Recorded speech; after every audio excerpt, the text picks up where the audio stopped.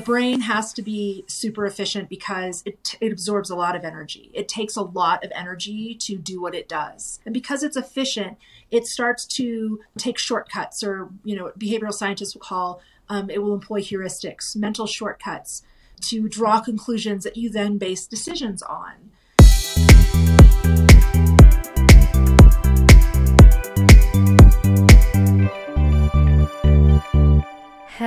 Hello, and welcome back to another week of the Tea Please podcast. I'm your host, Sarah, and welcome to the holiday season. We just got back from Kansas to Colorado today because we were back in Kansas for Thanksgiving week.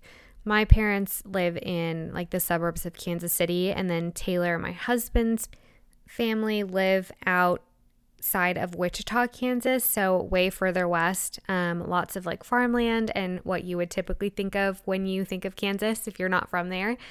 But we usually split time for the holidays. So for Thanksgiving and Christmas, we split time at both places. So we spent the first half of the week at my family's house in Kansas City, and then the second half of the week in Wichita with Taylor's family. This year has been exceptionally busy for us, so I feel like it's been harder for me to get into the holiday spirit. I haven't really been as aware of Christmas coming up, and normally I'm listening to Christmas music before Thanksgiving and feeling a little bit more festive earlier, but I think just with so much going on, we're just a little bit distracted, so I didn't feel it as much. So it was really nice to just be able to rest for the week, spend time with family, and really get in the mood for the holiday season, because I really want to lean into the holidays because I love the holidays. I have always loved them. I think they're a very magical time. I mean, the twinkly lights, the ornaments, I love the festive feeling, and it's just a feel-good season. So I don't know why people don't want to lean into that sometimes, but especially with how busy we are, I just want to try and stop and pause and enjoy some of the holiday treats and funness that the season brings, and really let that be my intention this season because, like I said, it is very, very busy. We are hopefully moving into our duplex investment property that we have at the end of this month / beginning of January, and then we'll be going back to Kansas for Christmas, so we're really only here for 3 weeks. And then we have a whole bunch of stuff going on at the end of the month and into the new year. So that is what I'm dealing with. And I really don't want to get more worked up than I have to about all of the change and new things that are coming, because I can get that way sometimes. Okay, anyway, I was listening to a bunch of podcasts on the road trips to and from Kansas. It's a 9-hour drive if I'm going to my parents' house, and then it's about a 7.5-hour drive from Taylor's place. So lots of time for podcasts. And I was listening to Michelle Reed's podcast. Her podcast is called But What's Next, but she's a YouTuber that I've been following and watching her videos for a few years now, and she did highs and lows in her most recent episodes, and I was like, dang, that's pretty cheesy, but I'm also finding myself very interested in what she had to say, so I was like, I want to do a high and low as well for this last week. And my high, I would say, was definitely the family time and just the activities that we got to do with family. I went to Topgolf for the first time with my parents, and then we went on a lot of bike rides. My mom and I, they have these electric bikes, and we just take them around everywhere, and I try and ride them as much as possible when we're back there because they're so fun. So we went on 4 bike rides. I think we went every single day. And then we played a lot of board games in the evenings. And then at Taylor's house, we rode horses, which I have not been on a horse in a very long time, since I spent time living in Peru, and that was not a good experience. So this is a much better one. And his mom has 3 horses, so it was really fun to be able to do that out in the country. And then we spent Thanksgiving out at their grandparents' farm and got to ride 4-wheelers and just spend a lot of quality time with family on that side. So that was definitely the high. Lots of family, lots of activities. And then my low for last week, I would probably say, is just the underlying stress level that I feel. Again, going back to what I just said about being super busy, that's part of it. But then just taking time out of the office. I was able to take the whole week, which I'm really grateful that I was able to do. It was just hard for me to do mentally because the first 3 days of the week, Monday, Tuesday, Wednesday, I just found it very hard to unplug and not check on things or make sure that everything was running smoothly because I was just feeling nervous about my work that I needed to pass on while I was out. And so just noticing that like those delegation skills are a little bit hard for me. And I just felt like it was harder for me to unplug this last week than it normally was when we're home for the holidays. And I think it was really just because we have so much going on and I would just feel a little anxious about all the moving pieces of our lives right now. It's all for the greater good of our future. And I know it's going to pay off when we get there, but stuff is busy right now. How many times can I say that I'm really busy in an intro? Probably too much. So I'm going to stop and tell you about our guest for this week's episode because you are really going to like her. This episode is very much about mental health, but it's also about making decisions. So we have Nika Kabiri with us today, and she is a decision science specialist. So she has spent over 2 decades studying how people make decisions in different contexts. So from like business to politics to relationships to habits. Her work and her research has been featured in Yahoo News, LA Weekly. She has contributed to the Huffington Post, Inside Sources, The Hill, and she also has a book. And she is currently a faculty member at the University of Washington, and she teaches decision science there. And she also has her PhD in sociology from the University of Washington. So she's pretty amazing and has some really cool perspective on mental health and what has worked for her. Getting into this episode, I do want to give a little bit of a trigger warning here. We talk about, obviously, mental health. We talk about depression. That's nothing new. But we also talk about suicide in this episode. And just want to give you a heads up about that. Nika is very, very honest with her experience. And I love this conversation for that. And I feel a little bit nervous to put something out there. To have a trigger warning, I'm just feeling like maybe that's too much is kind of my initial feeling in my body that I have. But ultimately, I think nothing is going to resonate with every single person. And my hope is that Nika's research and her personal story really does help someone, whether you have had those thoughts in the past or whether you didn't have such extreme thoughts, but I'm sure that you can relate if you deal with anxiety and depression. All of that to say, there's some sensitive topics in this episode and just want to let you know that ahead of time so you can decide if that is something that you are feeling up for today. And if not, that is totally fine. So while Nika does have this academic experience, lots of time research and very data driven, she is really personal with us on this episode, which honestly I wasn't super expecting, but I was very, very happy that the conversation went where it did. And I really think that it's valuable and that you'll get something out of it no matter where you are. If you have a brain, then this will help you in some way and hopefully give you a different perspective to maybe reframe some things in terms of decision making and habit forming and how we can really level up by bringing awareness and attention to the decisions that we make and kind of what goes into the decision-making process. It's cool. Go ahead and leave a review on Apple Podcasts if that is where you're listening. And if you're not, definitely just make sure you're following wherever you're listening. That's the easiest thing you could do. If you don't want to leave a review right now, make sure you're at least following so you never miss an episode. And with that, let's get into this week's episode with Nika Kabiri.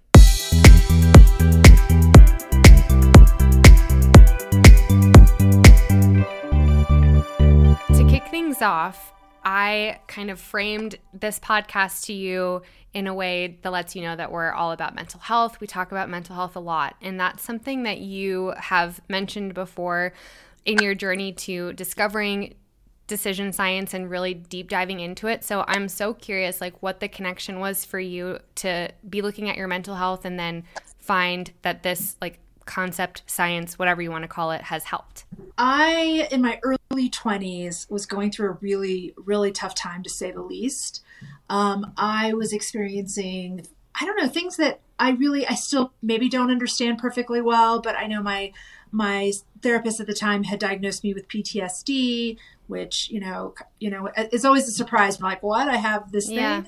And I didn't realize at the time, but I realized later looking back that despite what my situation was, what my diagnosis might have been, what my condition was, I was unable to pull myself out of it because I kept making decisions that were being swayed by my condition that kept almost keeping me in that situation. Were they like big decisions, or were they small, like micro decisions in your day? Micro decisions. Like almost all of them were micro decisions. The only big decisions I made at the time were go to therapy or don't go to therapy, take this med or don't take this med. And it was really more like the smaller decisions. I mean, here's a basic one. Everyone can relate to this one. Just I had experienced a lot of depression in my younger years. Going for a walk, just even getting up and going for a walk is a micro decision. Like just walking for 10 minutes, and it could have made all the difference in the world.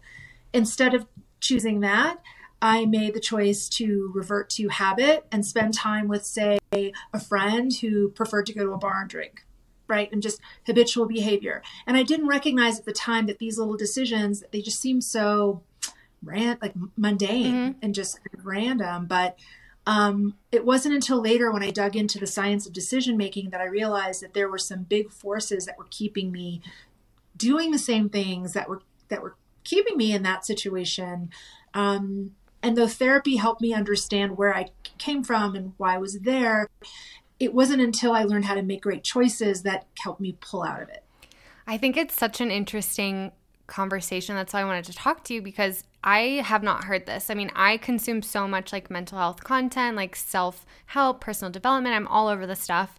And I don't hear a lot about like making decisions and how we talk about habits. So I guess that's kind of a roundabout way to talk about decision making. You have to decide over and over again to form a specific habit. But what did you find were these like great forces that you felt were keeping you where you were? So the most profound moment I've had in my personal journey to wellness was studying in graduate school this idea of meaning making or sense making, which is this phenomenon that we all experience where we try to make meaning out of the events that happen to us.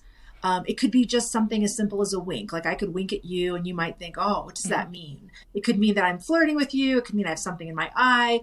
But just realizing that it's such an important part of being human to create meanings around things, to kind of understand the why behind things. Like we can't just let that go. And what I realized is that in doing that, in trying to find the why behind things, we make connections between events and look for cause and effect relationships that aren't necessarily there. And one of the major cause and effect relationships that I had carried with me was, okay, I am going through this stuff and therefore I must be sick, or I must be damaged, or I must be ill, or I must be a bad person. I mean, I carried that around with me for a long, long time. Like good people, healthy people, well people, they don't go through the things I go through. I'm not one of them. And it wasn't until I realized that meaning making is just this thing that everybody does. It's like your brain wants to do it anyway. Yeah, I mean, maybe I was going through that stuff for reasons I will never understand. Like that's better to carry with you, that I will never know why I had those panic episodes that kept me up all night looking at the door waiting for somebody to break in and assault me. Like, why was I thinking that? I have no idea. Maybe I'm crazy. No, it doesn't necessarily have to mean anything. I mean, it just maybe is what it is. And I think once you free yourself of those meanings, you can not only free yourself of the shame and the labels, but you can also start to investigate the real source of things, like really understand scientifically what might be what's causing your situation, and more importantly, how to decide your way out of it. And of course, my next question is like, well, what's the science then? Because I think I've noticed myself do that with decisions or just situations and like trying to link things together. And it happens with trauma. If something significant happens, we want to make sense of it because it can be hard to sit with, like, I don't know, and that was so random, and like, what other random thing can happen to me if that can happen? That can be a scary thought too. So it's interesting that 100%. you found comfort in the opposite way of like, I actually feel better believing that than making up something in my head. Yeah, and it's not something that comes naturally. It didn't come easily, and it doesn't come comfortably. It just took a lot of work. And as an academic, it was helpful because it was like every day being drilled into like understanding like the social construction of reality and what social constructs mean and how, certain concepts are made up. Like we make up things all the time. Like this concept of love is an abstract concept. I mean, we make that up. And the reason I know this is because we all have different definitions for it. We express it different, we feel it different, and yet we all call it love. We all call it love. And we all have our own interpretation of it. And just having that drilled into you in graduate school makes that easy. But once you cross over to the other side and do embrace the I don't know of life, it is a lot easier. And it's a lot more clear because, like I said, because then you can start the journey of making the right choices that aren't full of bias. If you live your life believing that you're just crap or you're a nobody or, all these things that I used to carry around. Or that needed to happen to you for some reason. Right. The more you carry those around and believe them, the further you are from understanding what's really going on. Yeah. It's really interesting. My thought that kind of parallels that I struggle with is thinking that something needed to happen to teach me something, or I had to go through it to like learn some life lesson. I'm like, well, that's what you're saying. Like, it's just my brain saying like this, let's make sense of this crazy thing that happened to you. Yeah. And maybe it's for some greater good. And like, maybe it is, maybe it isn't, but let's get into it then. Like, what did you uncover after you went down this like rabbit hole of decision science? The more profound learnings came from understanding how efficient the brain is. I think that we overestimate the extent to which our brains like to take shortcuts and drawing conclusions about things. The brain has to be super efficient because it absorbs a lot of energy. It takes a lot of energy to do what it does. And if we expended all that energy, we wouldn't have anything left for anything else, right? So it's this really energy sucking machine. And so it has to be as efficient as possible. And because it's efficient, it starts to take shortcuts, or, behavioral scientists will call, it will employ heuristics, mental shortcuts to draw conclusions that you then base decisions on. And some of that is related to this idea of social constructs, like seeing connections between things that aren't there, but also like just patterns of thinking. Like you start to engage in a certain type of behavior once, and then your brain, because of efficiency, finds that to be the path of least resistance over and over and over again. So this is going to sound really kind of maybe too simple or too straightforward, but as part of my depression and all of that stuff that I was going through, I was really suicidal for a very long period of time and to the point where I was going to bed every night, wishing that I would not wake up in the morning, right? Like that kind of thing. And then waking up in the morning, cursing that I was awake, I was alive. And it didn't occur to me until later that I realized that was not a belief that I had to have. That was not a necessary experience that I needed to go through. That it was like my brain using suicide as an option for a way out. It became a path of least resistance. Whenever things became hard, well, I could always kill myself.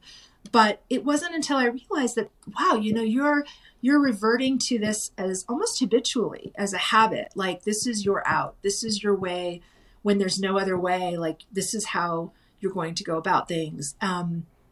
And instead of slowing down and actually doing the hard, inefficient work of looking for other options, and also the inefficient work of, the energy consuming work that goes behind deciding that no, suicide is never going to be an option for me again. Like, just making that choice sounds so simple. It's so much harder than that. And I know it because I lived through it.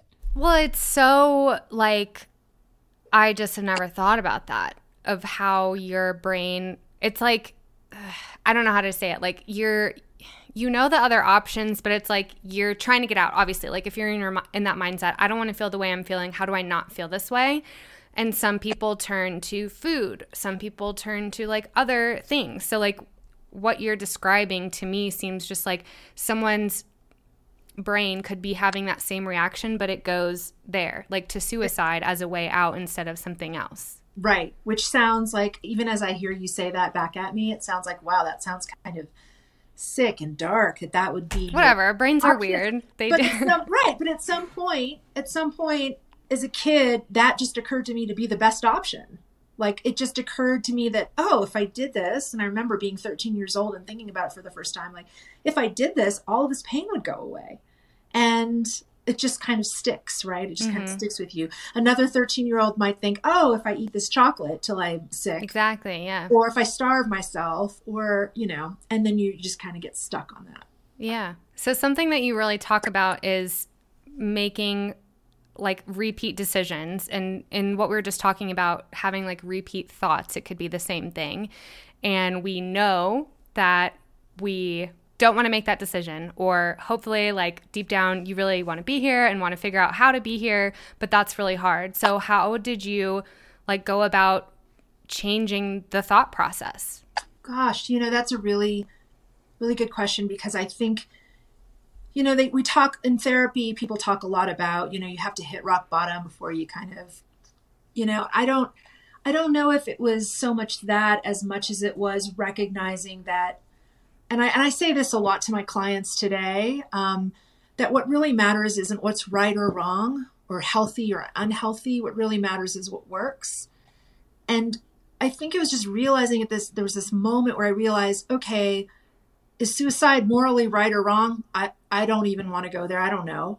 Is there a good or bad or healthy or sick? I mean, to some extent, in some situations, it feels like killing yourself is the best way to go. If you're in that mindset, I believe that's that seems real for sure. That seems real. But judging yourself as being like, for me, every time I embraced the labels that my therapist put on me and told myself I was mentally ill, it just kind of kept me from finding a way out, because I felt like, okay, this is just who I am. Like, I am ill, and this is what I'm going to experience, and this is the way it's going to be, even though I knew there was something not quite right about it. So when I really interpreted everything in terms of, is it working or not working? And it just seemed to me that every time I contemplated suicide, it didn't work. Like, it wasn't working for me. Like, yeah. It wasn't something I didn't want to die. I just wanted the end, all the pain to end. To stop, yeah. Yeah. And was that working and ending it? No, because I had thought that over and over and over again for so many years, and it never led me anywhere. And it didn't even lead me to follow through with it. Like, and if I had, and I thought about this a lot, this is where you have to slow down and think rationally. Would killing myself have worked? And no, because it wouldn't have brought about what I really wanted, which was to be alive, but with an end to the pain. Like, I saw a lot of value of being around. I just didn't know how to get there. No. And I think that was the moment where it was like, okay, I got to do something that works. And even today, when I advise my clients, whether it's about work or relationships, the ultimate question is your decision making working for you? And working means, what is it helping you reach your end game? So if your end game is to have a career in entertainment, are your decisions helping you get there? If your end game is to get married and have kids, are your decisions helping you get there? If your end game is to just survive without pain, are those decisions helping you get there? And it was just like, whoa, this is just not working. It's just not working. I've got to find, this cannot be an option. I've exhausted this as an option. Yeah. So what did it look like from that point when you, like, how do you pull yourself out of that place? I truly think, like, people that don't have that experience or don't understand anxiety or depression, or like are just experiencing it for the first time, like, I feel like a lot of people do not know what it takes to pull yourself out of that state and that place and that mindset. So, like, what decisions did you start making? What helped you get momentum? So the first decisions I started to make were the decisions that were the easiest for me to make, which were, I like to call them the decisions you make before you make your other decisions, which is those decisions that put you in a better position to make more rational choices that work for you. That includes exercising, eating well, sleeping well, refraining from drugs and alcohol that are, recreational and that can keep you that are depressants. So I just thought to myself, okay, if I'm going to make the right choices to get out of this state, I don't want to live like this anymore. I don't want to be this way anymore. If I'm going to get there, I have to be in a mental position to where I can actually make the choices to do that. And in order to be there, I have to be healthy. I have to be able to think rationally. And I know now, looking back, because I've done the research since, I didn't do the research then, but since, I realized that sleeplessness, it exacerbates habitual impulsive decision-making. I was an insomniac. I needed to cure that. Poor eating habits. If you're hungry, I was starving myself all the time. If you're hungry, you're making poor decisions, impulsive decision-making. I had to remedy that. If you are under stress and anxiety, you are going to make impulsive and irrational decisions. So I had to remove stressors in my life. And at that time, a lot of the stressors and triggers for me were romantic relationships or interpersonal relationships that were really intimate just for a while. Just put those on hold. Mm-hmm. And alcohol, drugs, certain drugs. I was drinking back then and a heavy cigarette smoker. I just decided, I'm just going to clean my act up. I became vegan. I was, very healthy. I went to the gym religiously. What time frame we're looking at? Is this like, okay, I've decided to do all this, or? What do you mean, the time frame? Like changing the habits that you just described, because there's a lot of them, like going to the gym, curing insomnia, sleeping, eating healthy. Like how long are you feeling like this until you start to feel like a little bit better and lighter? Well, for me, it started right away because I was by choosing to do those things, I was already choosing to survive. I was choosing to live.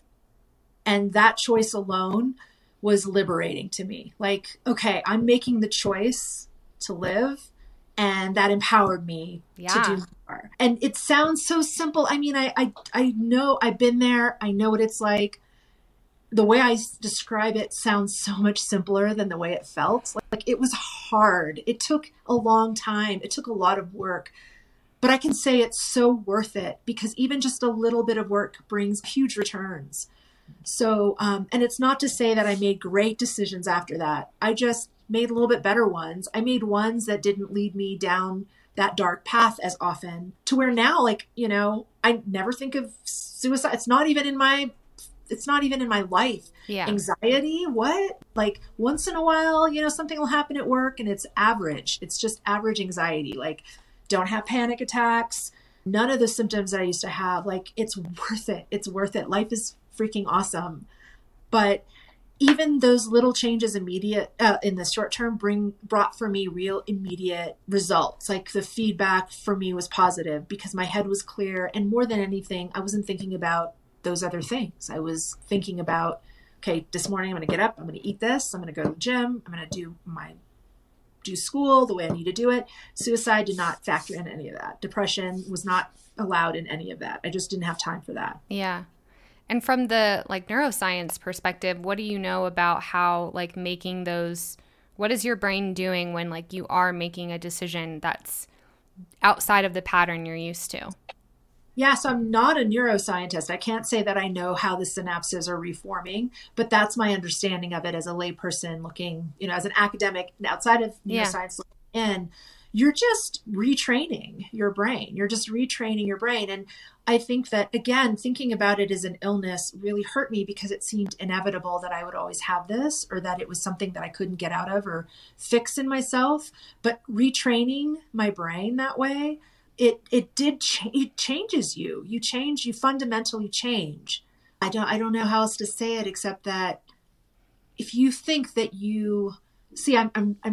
I'm treading on thin ice here because there are a lot of psychiatric professionals who would disagree with me on this. Okay. Right? Who would say there's a chemical imbalance or this is just the way you are. And I am not qualified enough to say that some people are not that way. I don't know. Yeah. Some people might be born bipolar and will die bipolar, and no matter what they do, nothing can change that. Yeah.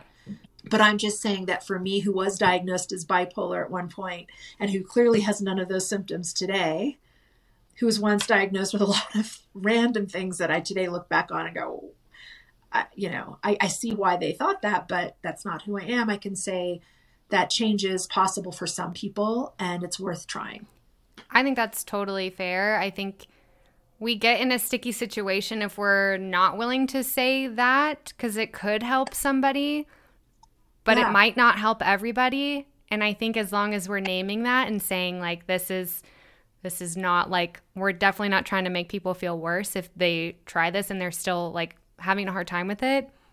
It's going to happen. Everyone has such a different human experience. So I get what you're saying. Right. But I think that mental health is a spectrum too. So you can't have some universal piece of advice or approach to anything. No.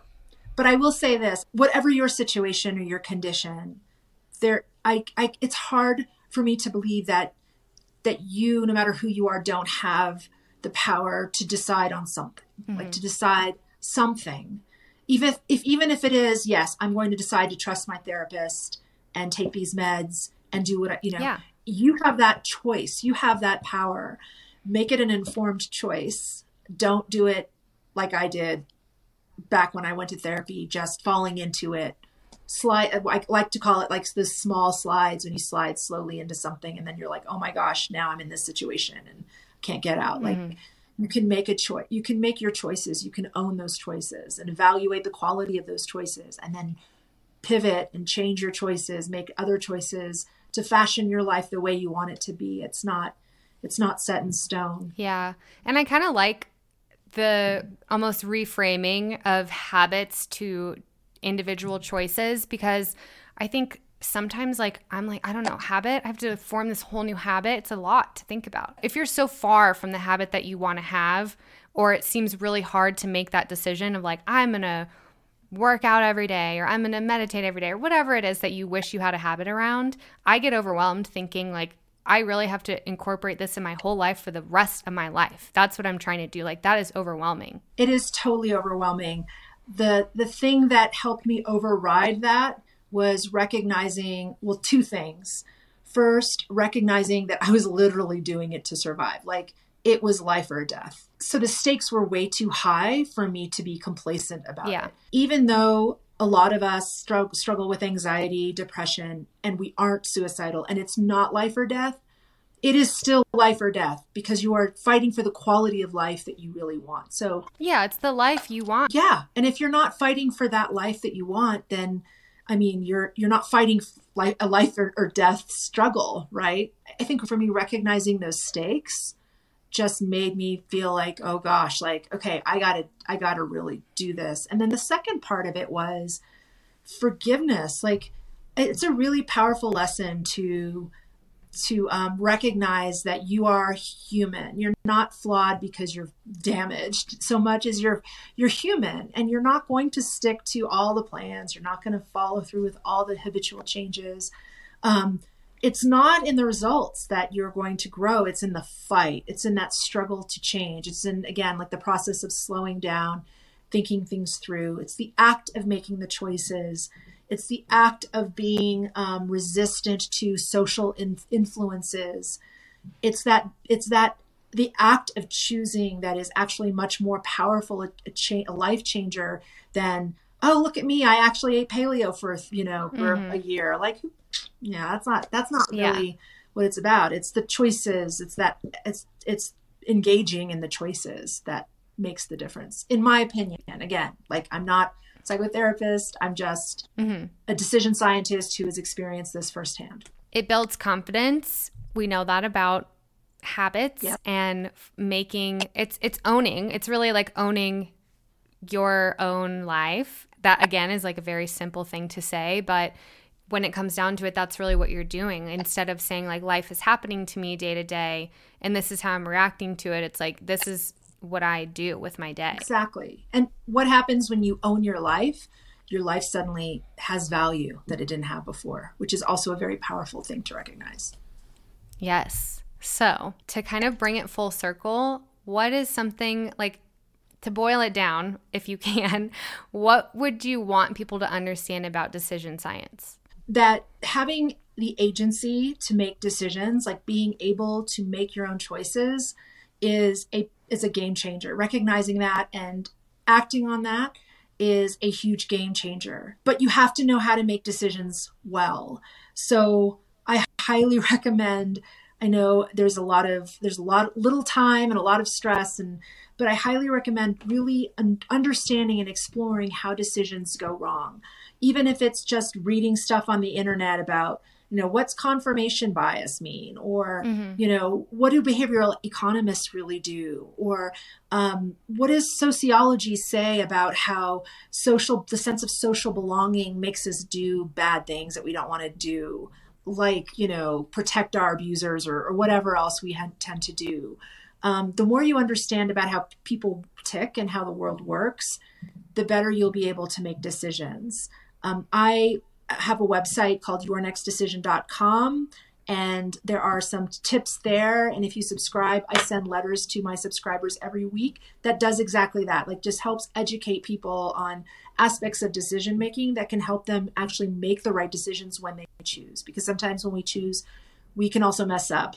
Mm-hmm. Not just the act of choosing, it's the act of choosing well. And that's a lifelong process of learning that. And that can be hard because it counteracts what we just said. So if we're saying like making decisions is empowering and makes you feel in control and like confident with your life, what happens if you do that and you make a poor decision and it ends out badly for you and like you own that for yourself? That is an opportunity to learn something. I think that is where you have to recognize that life is sort of, and this is part of my my method, I suppose, when I talk to my clients, is that life is really an experiment. It's not about getting it right or winning or being a certain way. It's a process of kind of developing and learning. So, and I've made a ton of mistakes. Mm-hmm. But if you stop every moment in that mistake and you try to unpack it and recognize what went wrong, and then, carry that with you and not repeat that is a great opportunity. I mean, failure is where you grow. Failure is where you learn. Success happens once you've failed enough. And at that point, there's really only two options. Like you are either going to learn from it or you're going to tend towards like a not great place and just feeling like that's who you are, or that's the decisions that you make. And it's like a trust thing. Like maybe you feel like you can't trust yourself anymore. And so it's like recognizing the different thoughts and angles that come up. And then again, choosing which one you're going to listen to. Totally. And what you're talking about is meaning making. Like, oh, I messed up. I'm a failure. I messed up. I'm not trustworthy anymore. No, maybe that's not the case. Maybe you just made a mistake. Maybe the information you had at the time you made your decision wasn't sufficient, and next time you have to get more information. Maybe you trusted someone else and didn't really make your own choice but thought you did, but you really just kind of went along with the crowd. Like that's I mean, you don't learn a lot when you try to create meaning around your mistakes in a way that's negative, reflects negative on yourself. Yeah, it's interesting that our minds want to do that. A lot of it is just overriding your natural human tendency, which is so hard to do, but it can be done. Yeah, and it requires the knowledge, like to understand that that's what's happening. Yeah, which is fun to learn. I mean, to me, anyway, it's fun to learn how this works, Yeah, I really love that more and more conversations are happening in the mental health space about like how our brains actually work and our central nervous systems and how they play a part in like our overall well-being. And that's been like a huge game changer for me to understand like the state that I'm in throughout the day and how to control that. And it is life-changing. Yeah, exactly. Well, amazing. Where can people learn more about your work? I know you mentioned your newsletter, but is there anywhere else that we can point people to learn more about what you're doing? Yeah, just go to yournextdecision.com and you can learn more about me. There's an advice column there. If you have any If you need advice, subscribers often send me questions, and I'll, randomly select questions to answer and post them on my advice blog. So that's a way to get some free advice from me. But it's yournextdecision.com.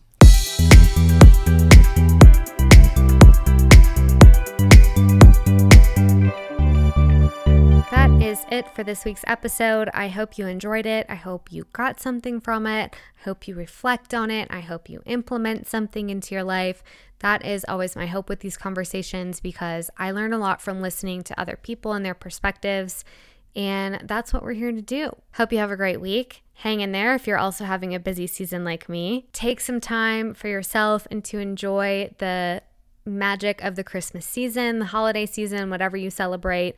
Just find those little moments, when the nights are dark, the air is cool, and hopefully you are snuggled up and cozy and feeling grateful. That's what I'm going to be focusing on. Anyway, I've talked enough. I will talk to you in the next episode. Oh yeah, and go ahead and leave a review if you haven't already. Just 5 stars. You don't even have to write anything if you don't want to. Share this episode with a friend, whether that's a reshare on Instagram, tell someone about it verbally, text it to them, share the link, whatever you got to do. I would greatly appreciate it. Okay, bye.